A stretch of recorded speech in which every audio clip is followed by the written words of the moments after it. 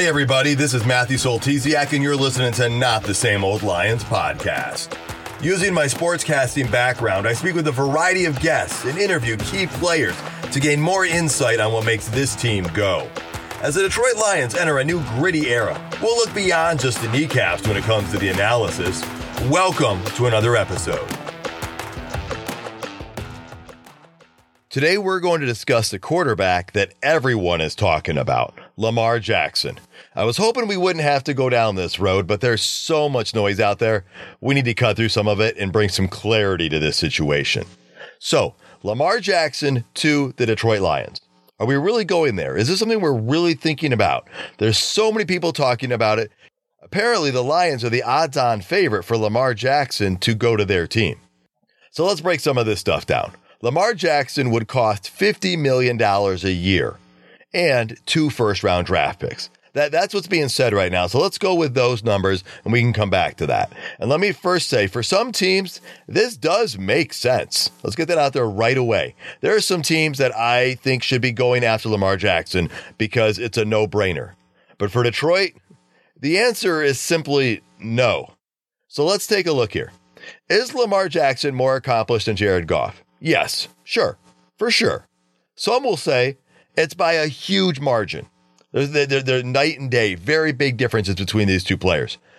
Others would say, yeah, there is a difference, but Jared Goff, let's give him a little bit of credit. There is some credit that is perhaps due here. So if we look at Jared Goff, he is set to make about $26 million each of the next 2 years on his contract.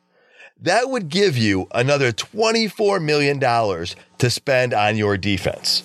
And again, I'm not saying how much a player should make or advocating that a player makes less money. Players can make as much as they want, as much as they can get. I'm looking at how this compares to the salary cap. So if you have Jared Goff at about $26 million for each of the next 2 years, you could add a player like James Bradbury as a defensive back and Bobby Wagner as a linebacker. You also could use a first-round pick on either a top defensive back or defensive tackle at that 18 spot. Now, if you pay Lamar Jackson the $50 million, you can't afford Bradbury or Wagner, and you're not going to get that extra pick at 18 for the defensive back. So think about this. You could have Lamar Jackson in place of Jared Goff, and you'd have the same defense we rolled out there this past year. Or you could keep Jared Goff. You could add James Bradbury and Bobby Wagner to your defense and just look at that defense. Take whoever the lowest ranked linebacker was on the Detroit Lions team and take them off. Bobby Wagner's your top. You've got Alex Anzalone, and then you've got Rodrigo after him. You've got those top 3 linebackers. Same for defensive back. Whoever's the lowest defensive back would drop off. James Bradbury is going to be your number 1, which means you've got Jerry Jacobs and you've got Jeff Okudah as your number 2.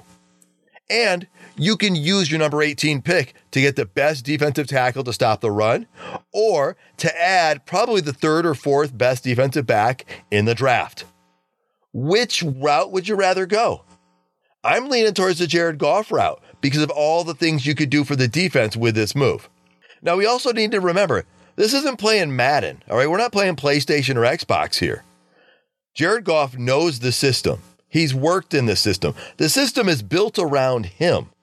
If you switch quarterbacks, you need to adjust the systems. Things don't always go super smoothly.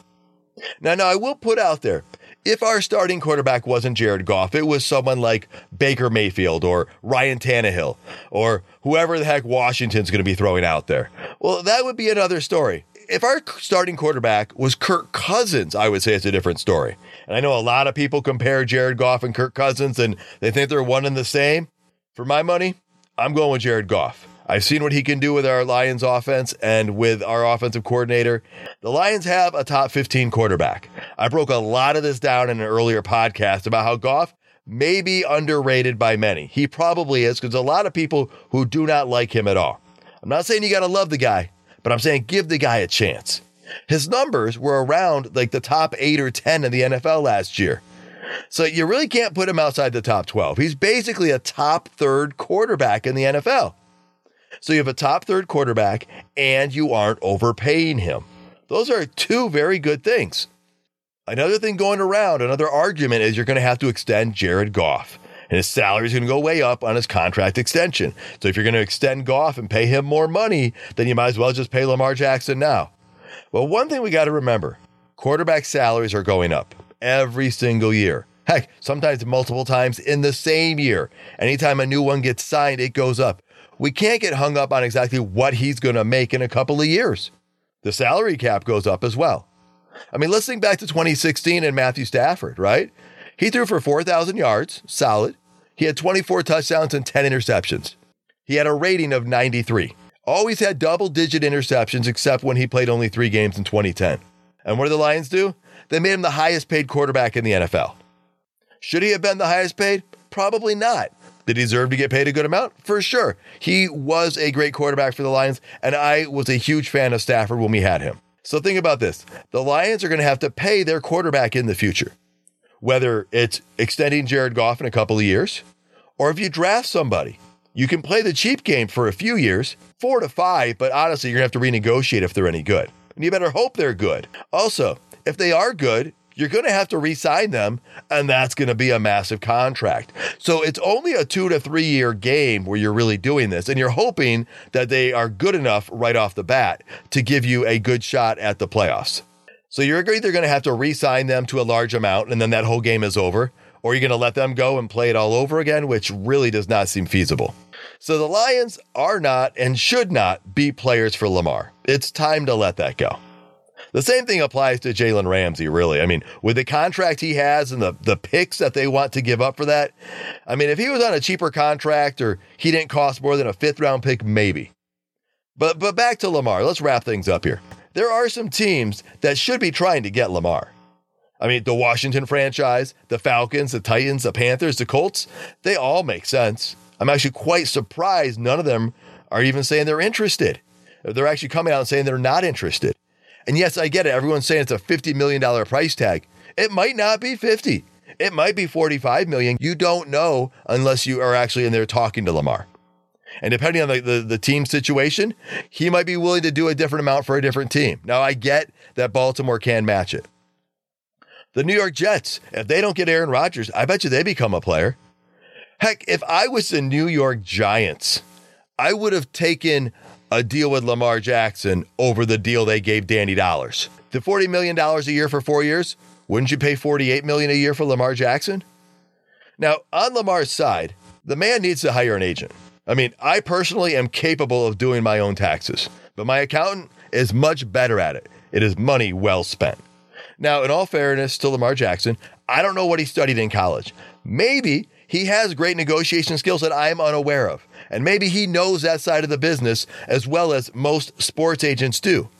But if that's not the case, he's missing out, and he needs to change direction and do it quickly. So, cutting through the noise, there's my take on the Lions and Lamar. What do you think? Thank you so much for tuning in, folks. Please subscribe to Not the Same Old Lions podcast to get alerts about new episodes, and also follow the show on Twitter @Matt Soltesiak. And until next time, stay gritty, my friends.